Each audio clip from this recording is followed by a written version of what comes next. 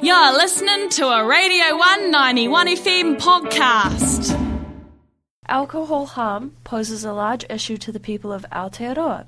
With 800 New Zealanders passing away yearly due to their drinking habits, it is time to change the culture we have surrounding alcohol. The Alcohol Harm Minimisation Bill, presented by Chloë Swarbrick, aims to allow more local control of alcohol sales without interference from supermarkets and liquor retailers, as well as removing alcohol sponsorship for sports teams. There is now a growing list of local authorities in support of this bill, and support is being asked for from cities without local alcohol policies such as Auckland, Wellington and Christchurch. Yesterday, I spoke with Chloë Swarbrick about what the Alcohol Harm Minimisation Bill is and what it may mean for Aotearoa. What are the aims of the Alcohol Harm Minimisation Bill? Hopefully to do what it says on the tin, which is to reduce alcohol harm. Alcohol is recognised as one of the most harmful substances that we know of, both internationally and domestically, and that's amongst both licit, that being legal, and illicit or illegal drugs. So it does this through two major mechanisms as identified in the bill. The first is around removing special appeals processes for local alcohol policies. Those special appeals are an anomaly inside of any other similar regulatory framework that seeks to put a control around harmful potential behaviour like gambling or around psychoactive substances, for example.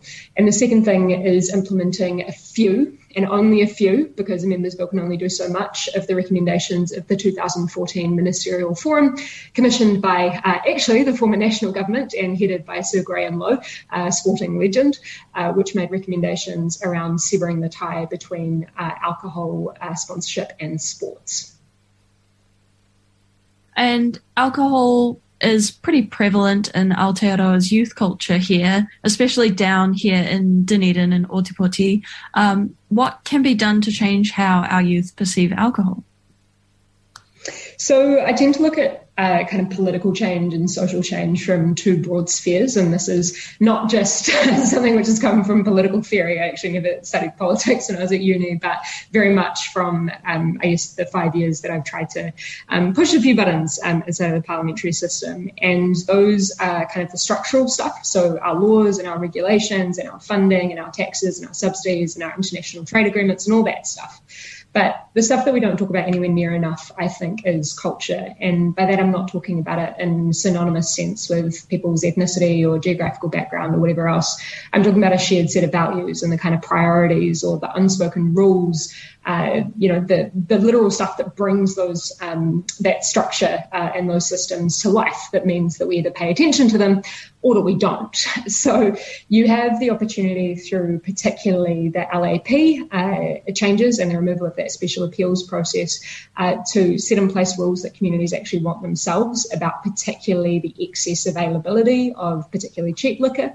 And then on the flip side, around those cultural changes and around trying to stop saturating people so much with such explicit and overt alcohol advertising, which we know, again, as reflected in the 2014 Ministerial Forum, and the 2010 Law Commission report, and the 2018 Hiara Oranga Mental Health and Addiction Inquiry, the 2019 Turuki Safe and Effective Justice Review.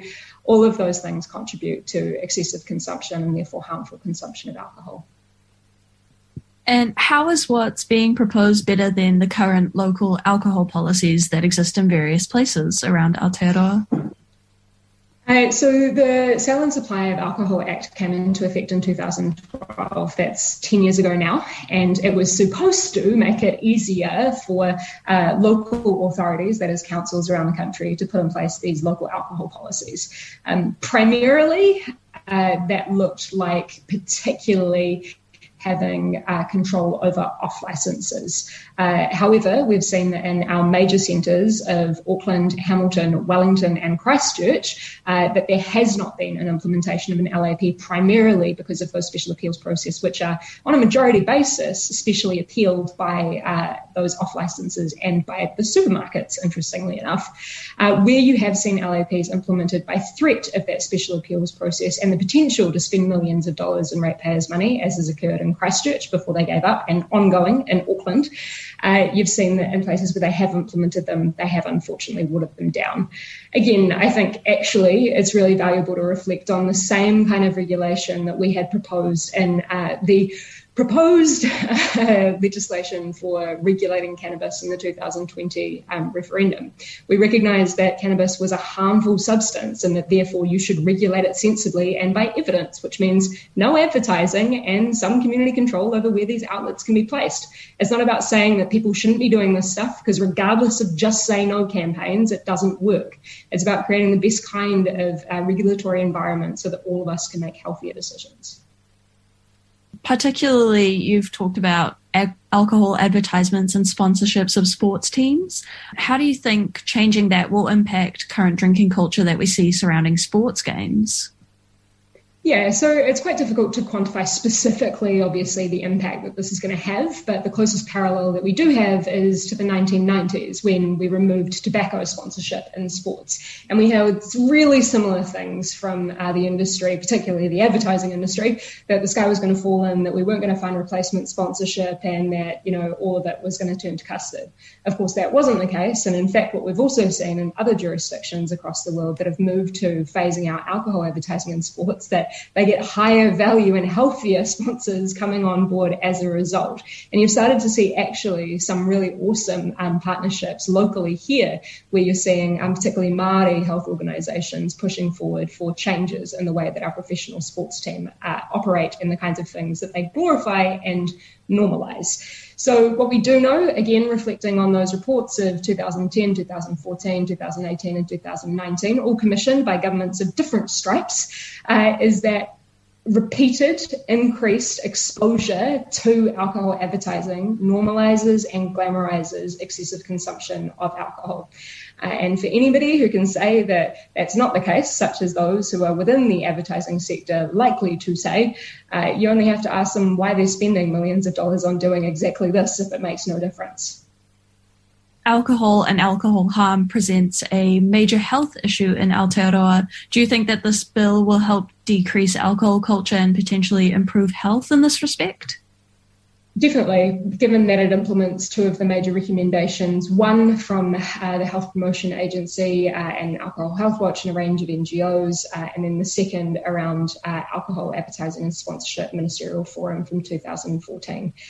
What you find when you look at particularly the latest reports of the last term of government on mental health and addiction and the one on the Safe and Effective Justice Review is that these reports at this point in time over the past decade have become incredibly self-referential. In Te Ruki, the Safe and Effective Justice Review, they went as far as to call out the lack of political action on the things that governments have already been confronted with when it comes to the lowest hanging fruit to increase well-being and reduce harm.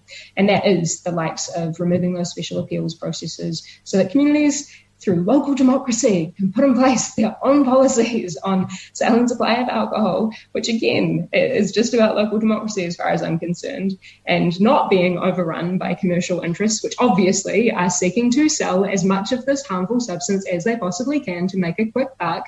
And then on the flip side, around obviously making sure that we reduce exposure to this harmful substance and we just curb as much as we can the normalisation and glamorisation of it. None of this is saying that we're trying to stop people writ large from drinking, as those who would try and extrapolate this out to a straw man would say. But it is about saying, again, we can create better structures that are evidence-based to reduce that harm. How can we educate the people of Aotearoa more effectively on the negative effects that result from overconsumption of alcohol?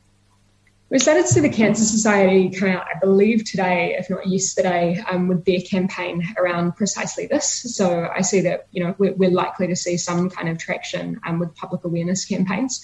But it is interesting how seemingly deeply entrenched alcohol is in our society. For those who'd say it can't change, I'd ask them to reflect on our experience over the last 30 years with tobacco and with smoking. And I'd also say that, interestingly enough, young people in particular, despite often being heralded in the headlines of our mainstream media outlets for being the worst offenders on this stuff around alcohol, that in fact, if you compare the figures of excessive drinking in particular over the past few decades, that we have, again, a trend of decline. However, it is those who are in middle and older age brackets who continue to drink to excess. So again, all of this kind of points to the fact that, you can unpack a lot on that, but it points to the fact that we can just create better regulatory environments so that people are enabled to make healthier decisions and not nudged by advertising or commercial interests into making those more harmful decisions. That was a Radio 191 FM podcast. You can find more of them at r1.co.nz/podcast.